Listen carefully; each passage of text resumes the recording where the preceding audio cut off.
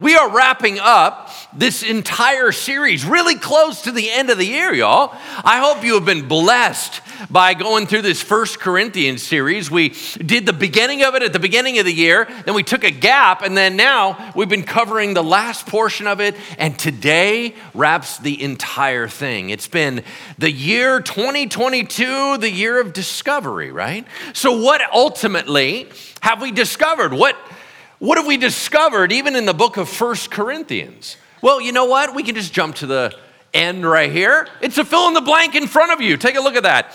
Christianity is active, not passive. Christianity is active, not passive. This whole concept of, man, my life's super busy. I'm going to totally get into Jesus stuff as soon as my life calms down. That's not a thing. Your life is never going to be calm enough if that's what you're thinking, right? Oh, I'm going to start doing some Christian stuff as soon as I know everything about the Bible. You guys, I've been doing this a really long time. I do not know everything about the Bible, right? Oh, well, as soon as I have not as much drama going on, then I'll really do some ministry. Man, if you got that much drama right now, you're probably a drama dude. You're probably going to keep doing drama stuff, right? So here's the point. If you have been transformed by God, then you have a story to tell. You're already on. The ministry for you can be very simple. Love on a ton of people, tell the story. That's it. That could be the whole ministry. Paul's whole point is, man, when you are saved, you are on. So let's do that. Let's get out there and be the church and do the stuff of a Christian. You go, I don't really know what I'm supposed to do, right? Okay, you can learn. Let me give you an example. You know, I've shared with you a couple different times that, you know, I don't have any memories of two parents in a household. I don't have any memories of a Christian dad at home, right? So how in the world am I married to Susie over 26 years and I got two kiddos that are thriving? Because I had to use my imagination and try to figure out how Jesus would do it. And here's what I did. I said, if my girls had Jesus as their dad, how would he act? If Susie was married to Jesus, how would it be? And then I had to go figure out what that would look like. I didn't have any role models, y'all. I had to look in scripture and go, well, he kind of treats people like this. He kind of acts like this. And I was literally making it up as I go along because I was trying to embody what Jesus would be like if he were me. And that's ultimately the Christian life. You're in the job you are. What would it be like if your coworkers had Jesus working in the next cubicle? That's the point. Right? So whatever you are, whatever God has built you to be, just be that, be the fulfillment of that, right? Some people are like, well, I don't have a ministry. You know, all I do is I take care of the kids and I love on their friends and I kind of take care of some of my neighbors. And right now I'm really taking care of my mom because she's having a hard time. Do you realize that is ministry? You just named it. Like some of y'all need to realize you've been doing ministry to a high level. You're just not calling it ministry, right? But there's others of us, well, we need a little bit of a kick in the pants, right? Like, you know, you've been built for more and you're just chilling doing your thing, right? No. Remember, the whole business about, I got a lot going on. I'll get to that Jesus stuff. That's not a thing. Jesus is the only stuff. And we need to be living that out. All right, now, we've been walking through this book. We're wrapping it up. Here's what we've noticed so far.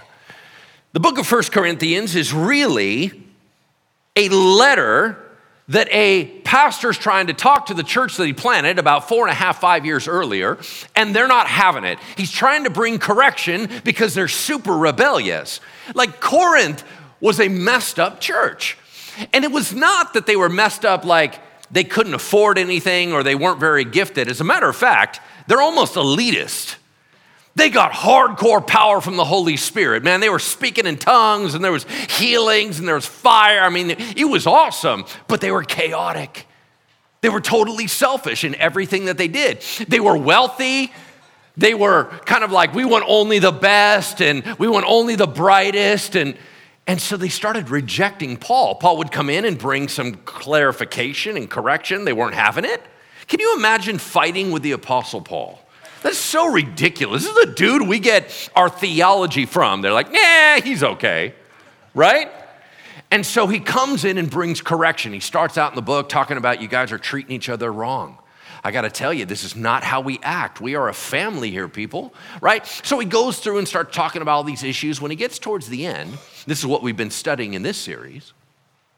He starts talking about supernatural stuff. Hey, and when the Holy Spirit moves through, you remember it's not about you.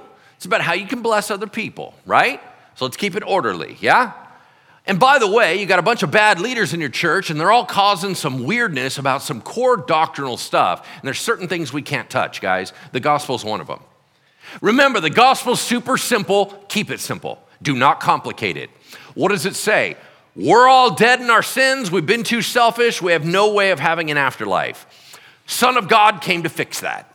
Jesus Christ came, lived the perfect life to be able to trade with ours. Right? He gets our broken one, we get his perfect one. He dies on the cross for our sins. That means he pays the penalty we should have paid. He gets up out of the grave on the third day, is alive forevermore, and is coming back to take us home one day. That's the gospel. Don't mess with it. Oh, well, you also need to do this and go through this system and figure this out and handle this stuff and get in the water and blah, blah, blah, blah. Stop. We don't mess with the gospel. He's like, by the way, y'all are messing with stuff like the resurrection. There's no resurrection of the dead. Of course there is. Jesus got up, we can get up. Well, what kind of bodies are we going to have? Oh, are we really talking about this? Okay, we're going to get new gear. We're going to get new bodies. It'll be awesome, all right? We're all good, right? And then he wraps up the letter.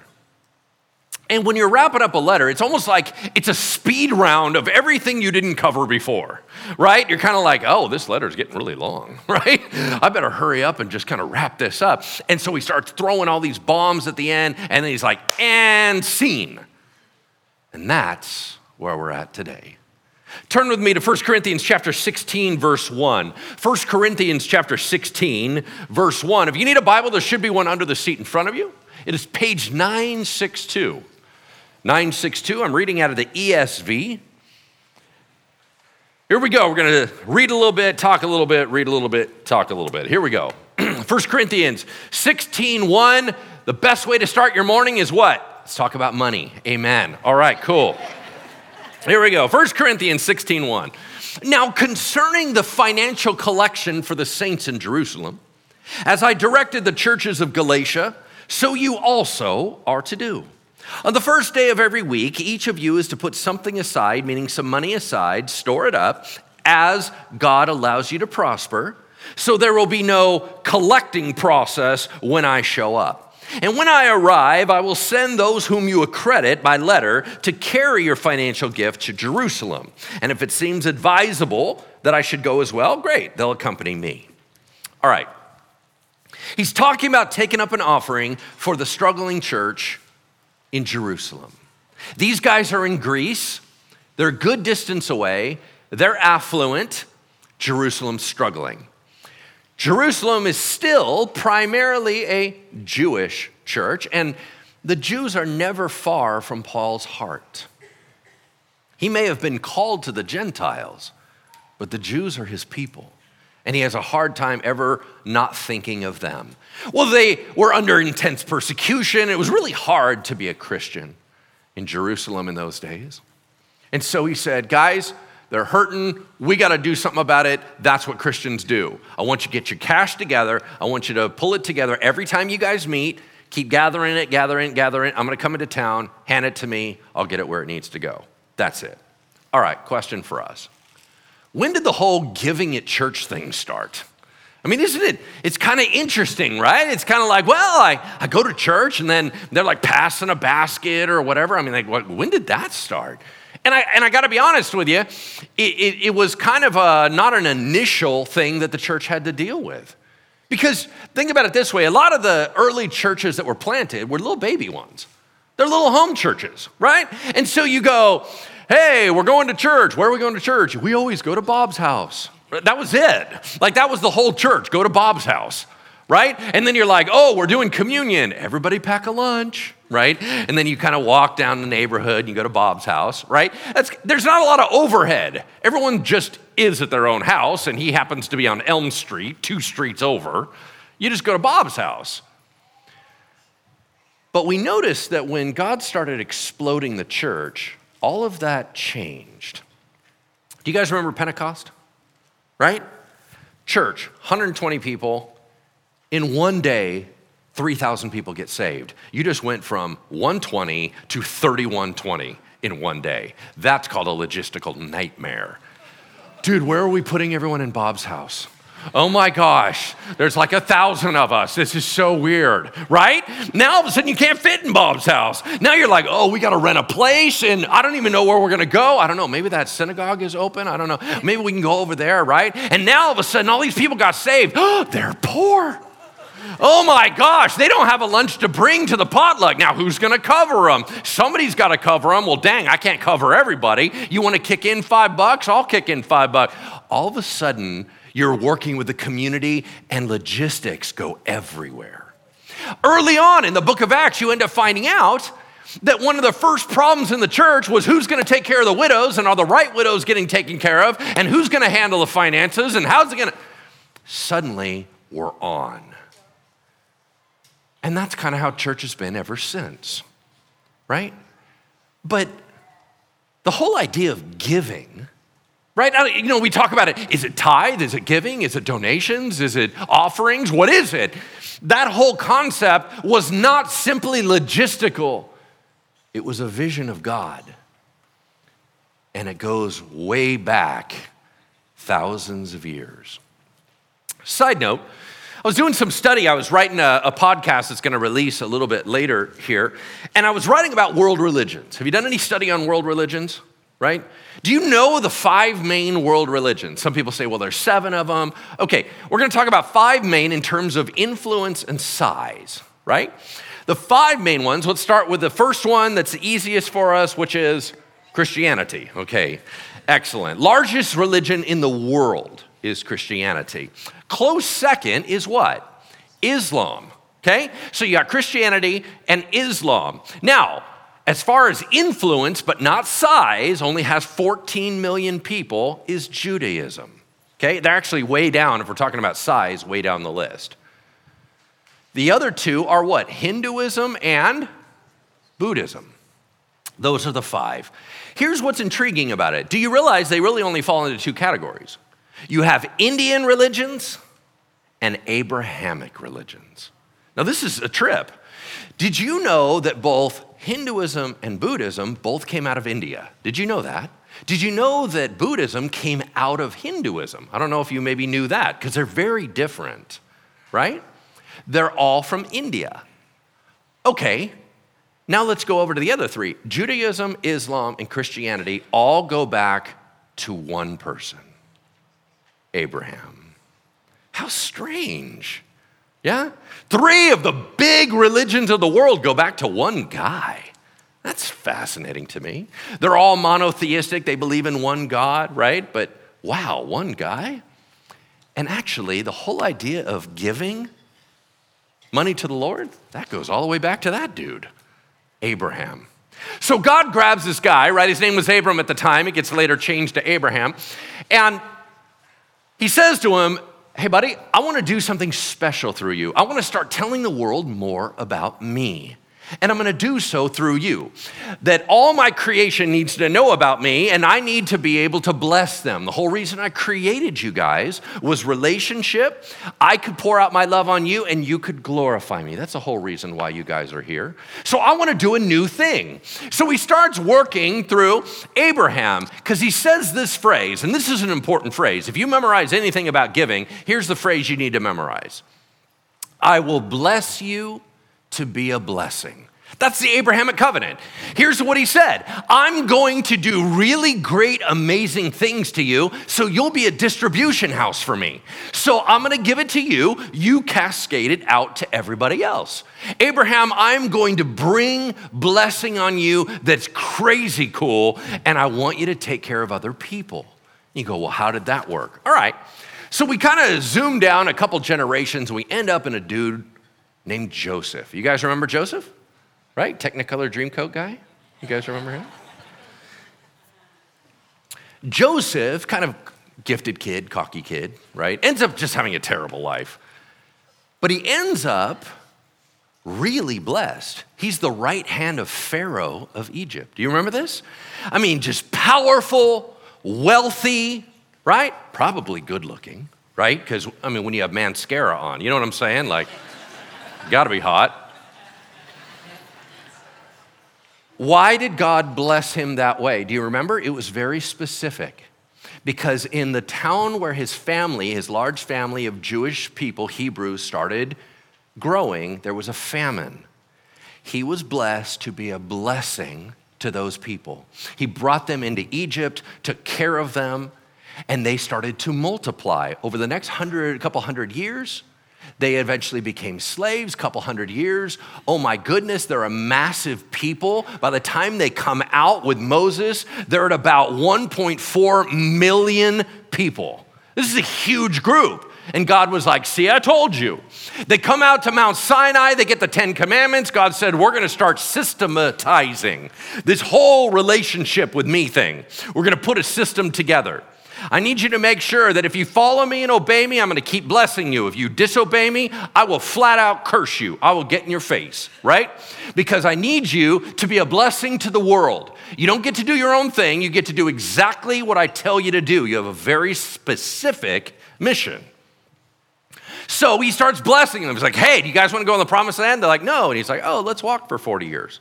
Right? So they do the little wandering thing. You guys have heard that story, right?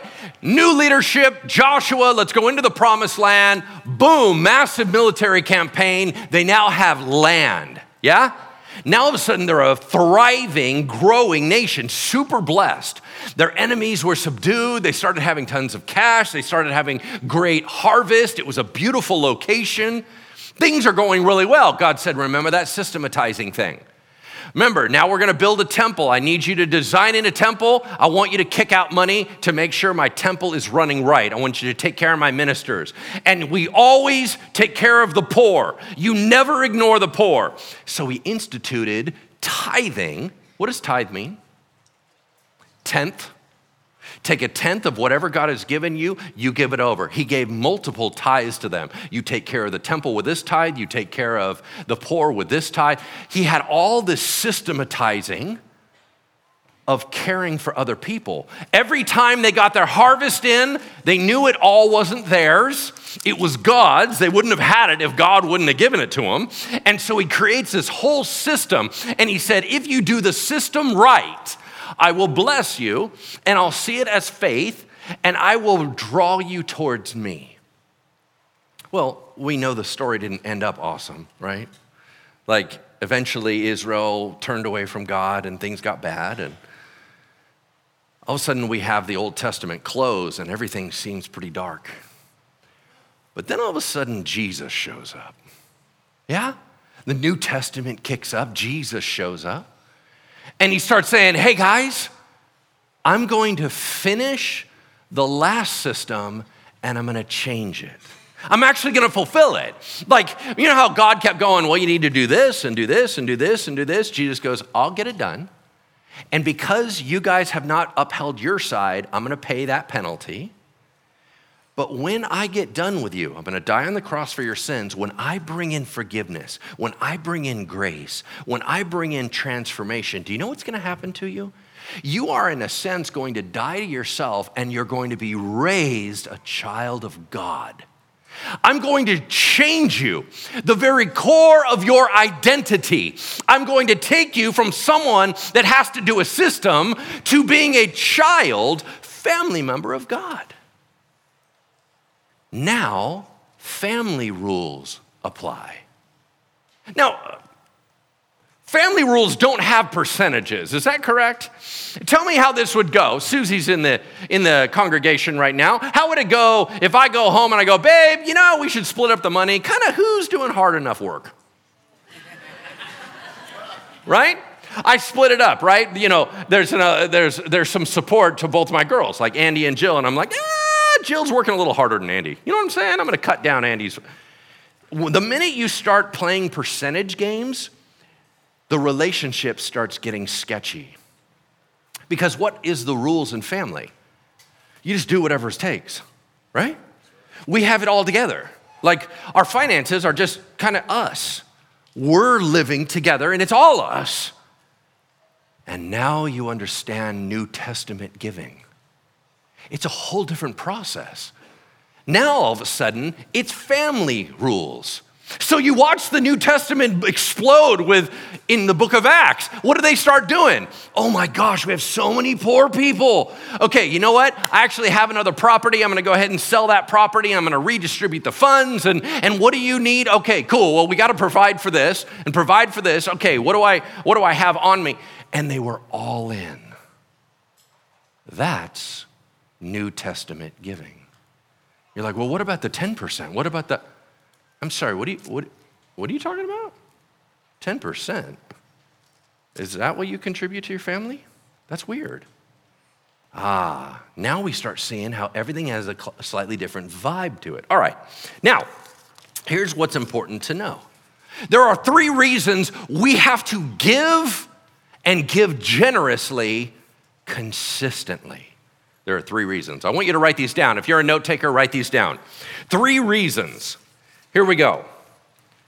By the way, when I start talking about money and giving and stuff, you're like, oh, it must be campaign time at Bridgeway, right? Mm-hmm. Okay, no, it's not. Here's the deal. You can give to whatever God is doing. It doesn't have to be a Bridgeway. We've always told you that. No. We're just saying invest into what God's doing, right? Like if it happens to be a Bridgeway, that's beautiful and that's wonderful, but there is no need of money where we're not in any campaign. I love being able to talk about it when there's not a mega need. You know what I'm talking about? We can just talk about what it is.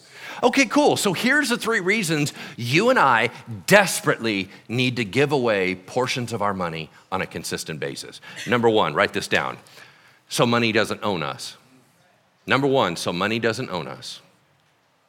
Number 2, to connect our hearts to what God's doing. To connect our hearts to what God's doing. Number 3, localized opportunity. Localized opportunity. Write those 3 down. Let's talk about them. What do I mean that money doesn't own us? Jesus said money can become a god. Why? Because what money does is empower you to be a god. It empowers you to have control. It empowers you to make decisions. It empowers you to be autonomous. Money is super dangerous because it gives you control. And you're like, isn't that a good thing? Not really, because we're already pretty selfish and kind of self-centered in the first place. So greed kind of starts becoming an insidious evil that very easily slips into the best of our hearts, right? And here's the reality. We desperately need to give money away for our spiritual sanity. If you don't, you become a monster. That's the reality. Selfishness and greed cannot be stopped without consistent generosity and sacrifice. It's almost as if the more money we keep, the less of our heart God has. I always find it interesting when people say, well, how much should I give? And I say, well, a better question is how much should you keep? Right? I mean, that's how it should go, right? Because it goes to the second one, connecting our hearts to God, right? To what he's doing. Jesus said, where your treasure is, there your heart will be also. You guys remember that? If I was to look in your checkbook, where's your heart? Because if there's nothing about what God's doing in there, your heart is not with him. Your heart's with you, right? Is everything that you're paying for, everything that you're investing in, is it all about you? Then yeah, your heart is with you. It's not with him. And here's the thing, until we start investing in what he cares about, our heart will remain over here with us. When you start investing in it, your heart starts shifting over to that. That's the principle. Some wise people in this world, in the business world, have said this: you tend to support what you help build, right? Is that not true? Okay, so here's the deal when it comes to church, or it comes to what God's doing. When you invest in God's stuff or in church stuff, your heart gets locked in and you start caring about the health of the organization. But if you don't, you can church hop all you want. You can skip ministries because you were never bought in the first place. It was simply a podcast to you. And if it's just a podcast, you can switch the channels super easy because your heart was never locked there in the first place. So we ended up watching a lot of movement because you end up realizing, oh, whoa, hold on. You didn't help create it and build it, so you don't have ownership of it. If you don't have ownership of it, you can easily walk away. Third one, localized opportunity. Here's the principle. We can do so much more together than we ever could alone. Is that correct? Let's go back through what you just heard in the announcements. How many of you individually could have done the toy store? Right? Because we provide an opportunity for people to have respect and honor, to shop for their family, for low-priced toys. How did that happen? Because of us collectively doing it together. And here's ultimately what it means. You go, well, I could have done it, Okay, hold on. Let's say you can afford to buy the over 1,000 presents that were donated. Okay? Let's say you can buy them. How are you going to do the store? How many volunteers did you hear that it took to run that one store? 95. You can't do it alone. You got 95 friends? Then you put that in. It's only when we collectively did it that 380 kids got bought for. It's only then that we had all those other presents pour out into our local elementary school who have struggling kiddos. Now all of a sudden you have thousands of lives being impacted. Why? Because you gave and I gave and we pulled it together. We can do stuff together. We can never do apart. Here's the other thing. Did you guys know that we have a counseling wing here at the church called Soul Care? Did you know this? Professional counseling, some of the best in the entire region, happens right in the other building right next to us. How can we provide incredible trained counselors for a very low price? And it's because you subsidize it. That's why. We could never do it. So now people going in there, not only are lives being saved, marriages are being saved and restored. Now we have people who are at desperation, having hope, and finding practical tools. How can we do that? Because you gave. You're never going to meet those people. You have no idea what kind of ministry is going on. But every time you funnel money into what the collective church is doing, you are investing into crazy eternal opportunities. That's insane. We just can't do it alone. We can do it together. Yeah? Then the other piece that he hits, which I think is fascinating, is he said, all right, so I'm gonna come by and I'm gonna grab the financial gift, but I'm gonna hand deliver it. And you're like, well, it's the ancient world, right? I mean, it's practical. You can't wire the money, so of course you gotta bring it. He's like, no, it's more than that. I want them to see a face, because the relationship that we said we care about you is almost as powerful as the money we just gave. And you know what that means to us? Here's my encouragement to you. Please don't ever separate your loving heart from your charitable giving, right? Because sometimes we're like, oh, I support, this organization or World Relief or whatever, and I just write the check and don't think about them. Remember, your relationship and your heart and your prayers are more powerful even than your giving. Please don't ever let those get separated. If we are giving to the Lord's work, let's keep our heart in it. Amen? Amen? All right. Cool. Let's go to verse 5. Hey, let's talk about his plans. He said, I'm going to visit you after passing through Macedonia, for at least I intend to pass through Macedonia. Perhaps I'll stay with you or even spend the winter so that you may help me on my journey wherever I go. I don't want to see you now just in passing. I hope to spend some time with you if the Lord permits. Let's pause. If you want transformation in your life spiritually, or you want to impact someone else's life spiritually, it's going to require at least two things. 2 words: write them down. Ready? Here we go. Time, proximity. Time, proximity. What does it mean? If you really want transformation, it's gonna take time. And you gotta show up. Man, I'm kind of preaching to the choir, but isn't this what church is for? Right? I mean, when you're in the atmosphere and you can feel the buzz and the electricity and the Holy Spirit moving, and you can look your pastor in the eye when they're preaching, and you're kind of sitting next to people that you don't know, and it's like, oh my goodness, this could be a friend, and you're listening to them worship, and we're doing stuff collectively. That's what church is for. When we show up, there's a blessing waiting for you. There's something powerful about being together. And then we need time. The problem is time and proximity are the two things we're not doing real well. It's why suburban modern day America is as weak as it is in the church. We got too many gates on our neighborhoods, too many doors that are locked. We got too many things, and then all of a sudden we go, why am I so lonely? Why am I so isolated? Because you're trying to do it through a computer screen and it's not working. Time, proximity. Here's the truth. We got to go back a little bit. Do you guys remember when you were younger and you did sleepovers? You guys remember this? Right? I don't recommend it as adults. Right? Soul care can only handle so many problems at one time. Yeah. So you guys remember this. You did sleepovers when you were younger. And here's how it went, right? You were like kind of we got this buddy and we're not quite connected yet and everything. Dude, by the time you cross over midnight, you're all idiots. Do you remember this? You're playing the game Chubby Bunny. Everybody remember Chubby Bunny? You take those big marshmallows and you shove as many as you can into your mouth and see how long you can say the word Chubby Bunny. But you keep shoving them in. This is a total choking hazard, right? Everyone's gonna die if you do this. Please don't do this. Anyway, the point is you've had so much Captain Crunch and Red Bull that you are so amped, right? That all of a sudden you're singing to each other and it's not great, right? And then you're saying things, you're like, oh my gosh, look what my tongue can do.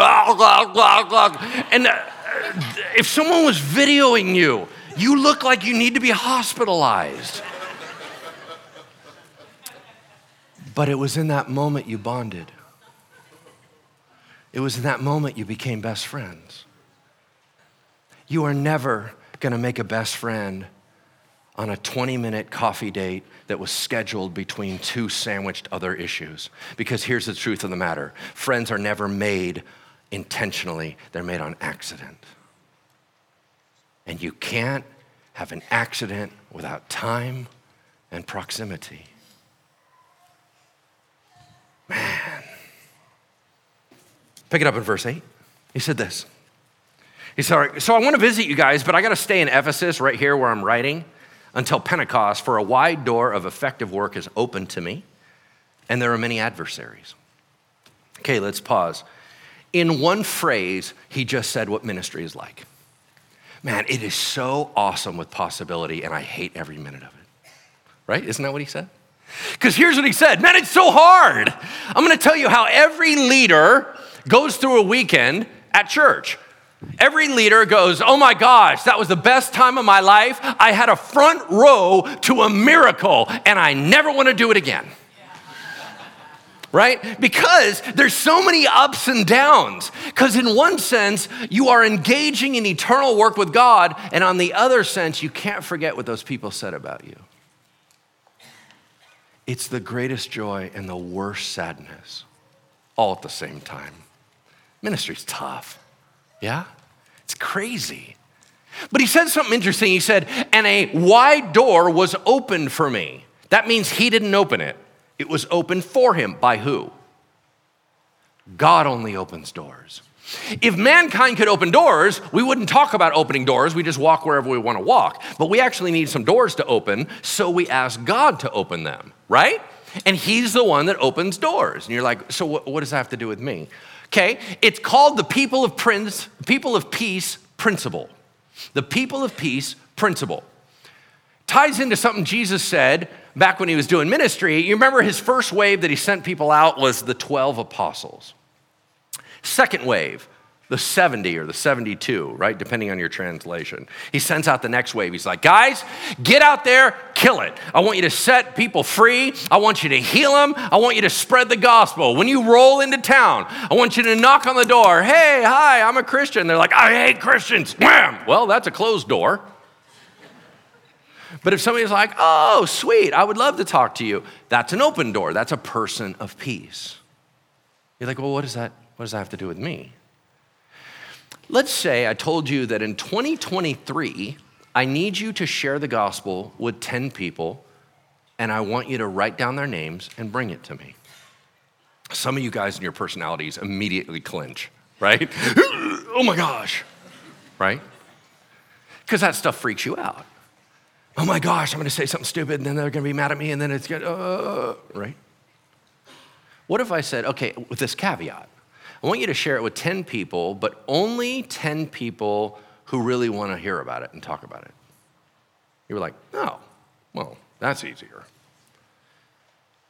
This is the principle of people of peace.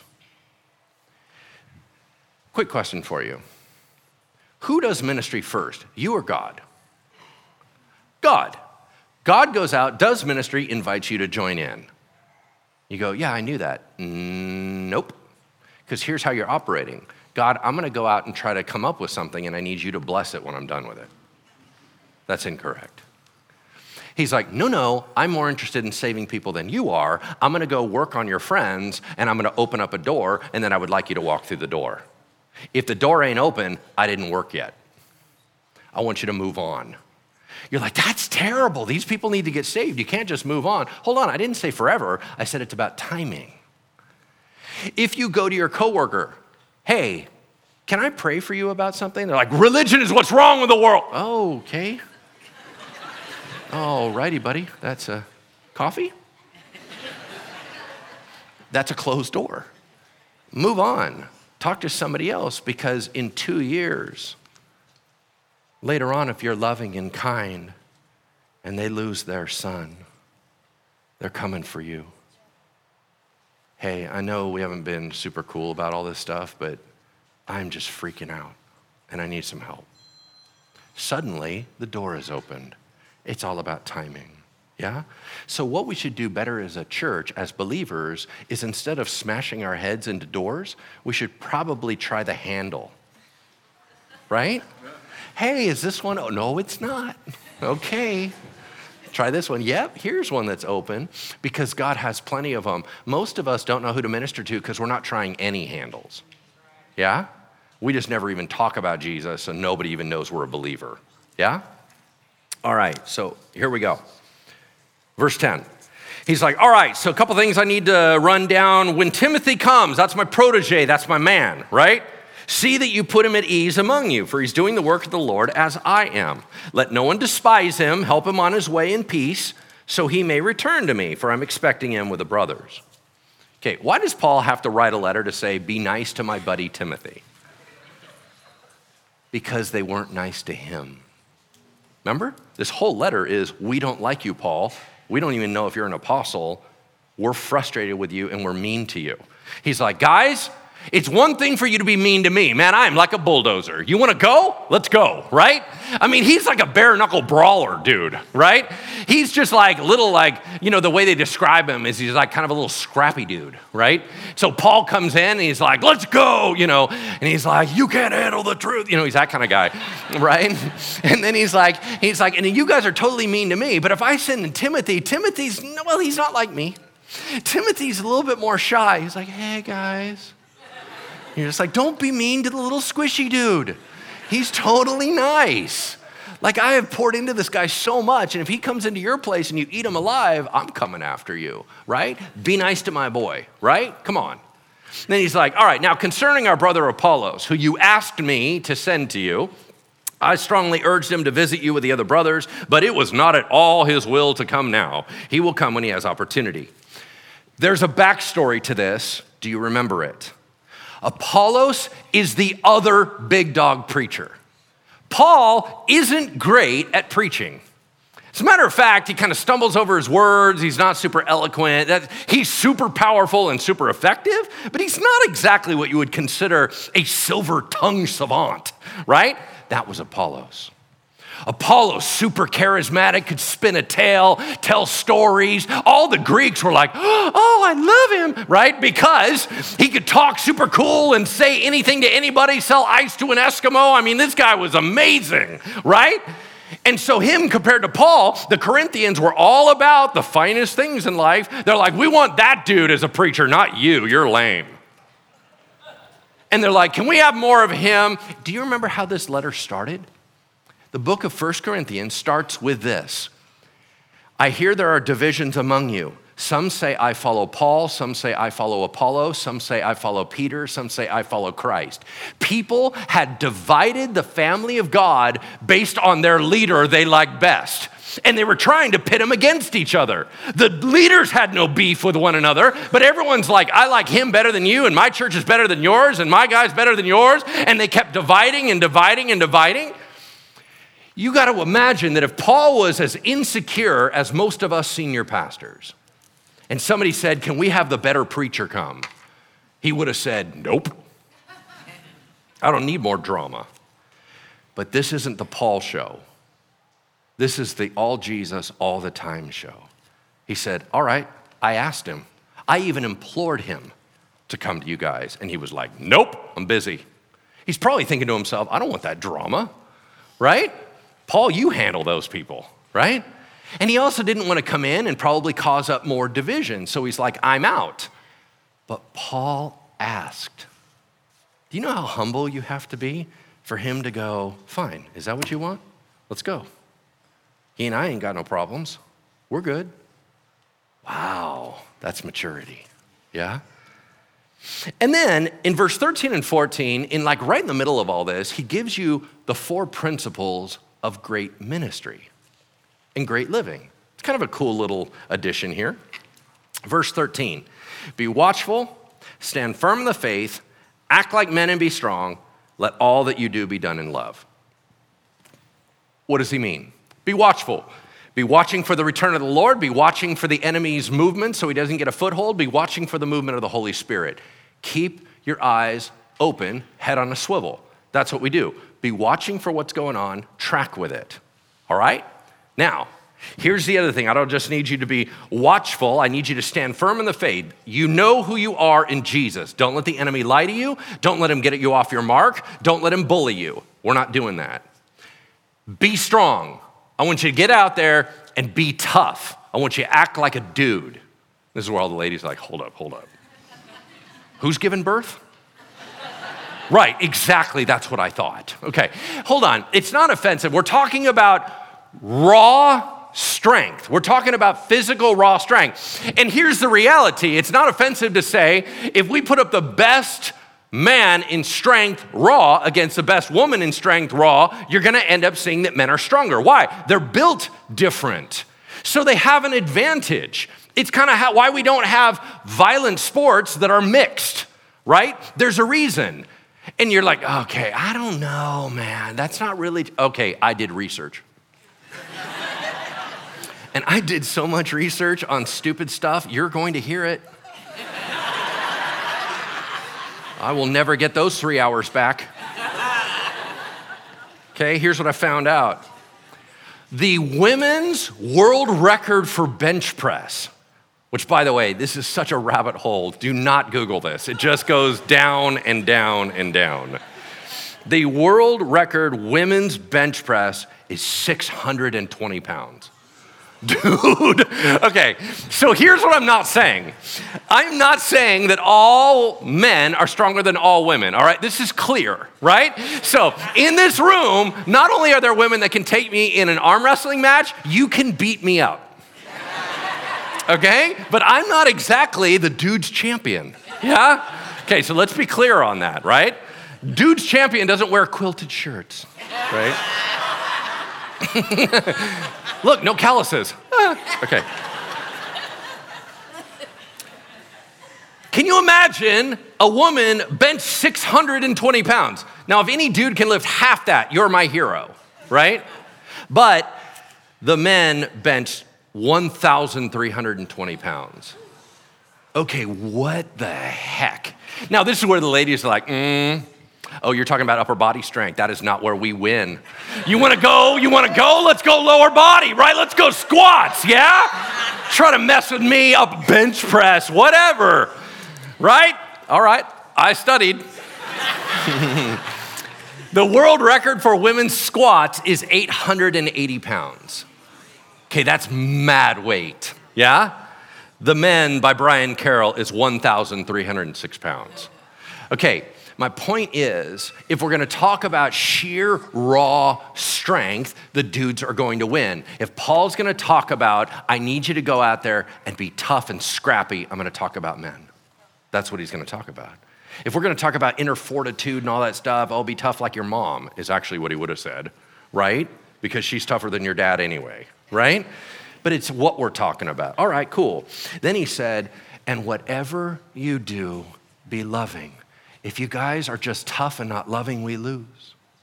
If you guys are powerful but not loving, we lose.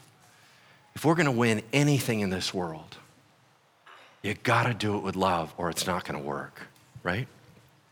So he says in verse 15, now I urge you, brothers, that you know that the household of Stephanas were the first converts in Achaia, and that they have devoted themselves to the service of the saints.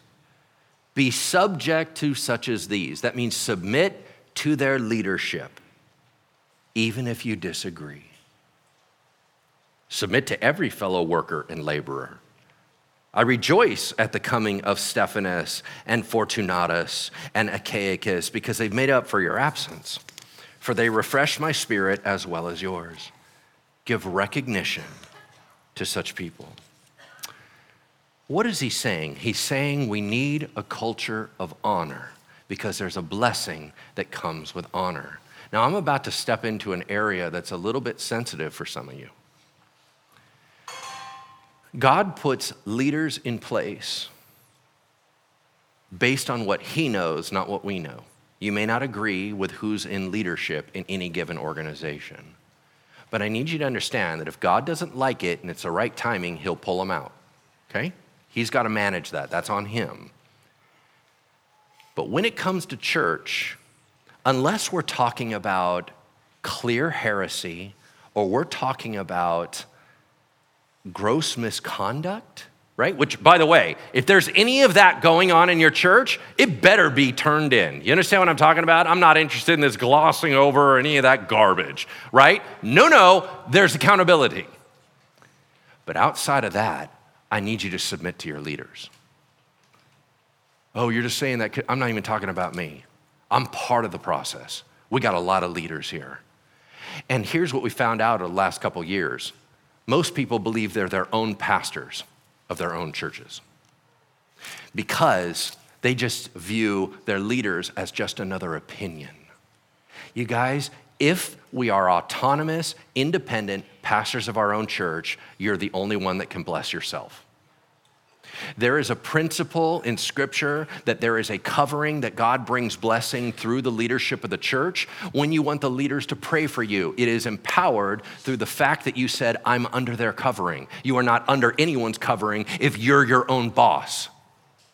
You are only under our covering if you have submitted to our leadership. So yeah, we're gonna disagree. We're gonna have stuff that is off in your opinion, but that you're not in a church of your own beliefs and your own friends. You are in a church that has leadership. And when we submit under that leadership, there is a blessing of God that comes upon your life. There's something beautiful that flows from the top down. There's something about it changes the atmosphere of the house. So I just beg of you, whoever that leadership is in your life through, let's say, Bridgeway right here, if it's somebody else that they don't even go to Bridgeway, I just desperately need you to submit under that leadership and let God's blessing flow. Yeah, we need it. Pick it up in verse 19. The churches of Asia send you greetings. Aquila and Priscilla, that like husband-wife power team, together with a church in their house, send you hearty greetings in the Lord. And all the brothers send you greetings, greet one another with a holy kiss. Okay, the holy kiss thing is mentioned 5 times in Scripture. It's mentioned a lot. It was kind of a thing back then. Now, I will never forget this. Y'all know I'm a super touchy-feely person. Everybody know that? Like, I'm Mr. Huggy, right? I'm always touching somebody, right? And so when I went in the year 2000, I went on a mission trip to Uruguay, which is in South America. I don't know if you knew this, but South Americans are passionate. Have you guys noticed this? Have you watched the World Cup? Okay, cool. Anyway, now, super passionate. Well, they are very kissy people, right? So I go in, and every little old lady was planting one on both cheeks. Man, it was just like, you know, they were in, and they're really good at it. It was like they had the little pecking and move, the dodge move. It was awesome. So I'm like, oh my gosh, I found my people, right? I was like, look, everyone's kissing everybody. This is awesome, right? Like in America, we just get sued. Okay. And so I was like, this is so cool, so cool. Now, some of you guys are like, I ain't having it. Like, you're like, personal space, 10 feet out, right? Your favorite thing was a pandemic 6-foot thing, right? You're just like, don't get in my world. What is wrong with you? Don't touch me. Right? Okay, I totally get it. But here's what's interesting. Is it talked about the holy kiss thing. And I was realizing when I was down there, it's really hard to have a continual animosity towards somebody that keeps getting in your personal space. Like, it forces you have to work the issue out. Dude, I don't want you coming up on my face if I don't like you, right? And you can tell if somebody's like, nope, I don't greet them. You're like, uh-oh, they have a problem. Whereas in America, we're so removed, you have no idea if I hate you, right? I just keep all that inside. And I was like, oh, that's interesting. The dynamics change in a room where people are allowed to get into each other's personal space. And then it dawns on me. You know why the holy kiss was such a big deal? Because there is one group of people that is allowed to get in people's personal space. Who is it? Family. They're the only ones, whether you are a touchy-feely person or not. Mom's sending you off to school, and she's like, I gotta give you a kiss on the cheek, right? If some weird lady on the street said that, you run. Different rules apply for family. They're coming in, they're cuddling, they're hanging out, they're being next to you on the couch. Family does that. Why did Paul highlight the holy kiss in the church? Because in his mind, we're family. And that's just how it goes, right? Close it out. Look at verse 21. I, Paul, write this greeting with my own hand. Now, Paul had eyesight issues, so he would write really big, okay? So he has his crayon, right? and he's like, hi, everybody, I'm Paul, right? And because Sosthenes, his secretary, was talking, and Sosthenes was writing the letter. Only at the end for authorization purposes, so nobody, said, oh, I got a letter from Paul, and it wasn't really from him. He would have to sign the end of it. So he starts writing, hi, I, Paul, write this greeting with my own hand. Look at verse 22. If anyone has no love for the Lord, let him be accursed. Maranatha, meaning our Lord come. The grace of the Lord Jesus be with you, my love with you all in Christ Jesus, amen.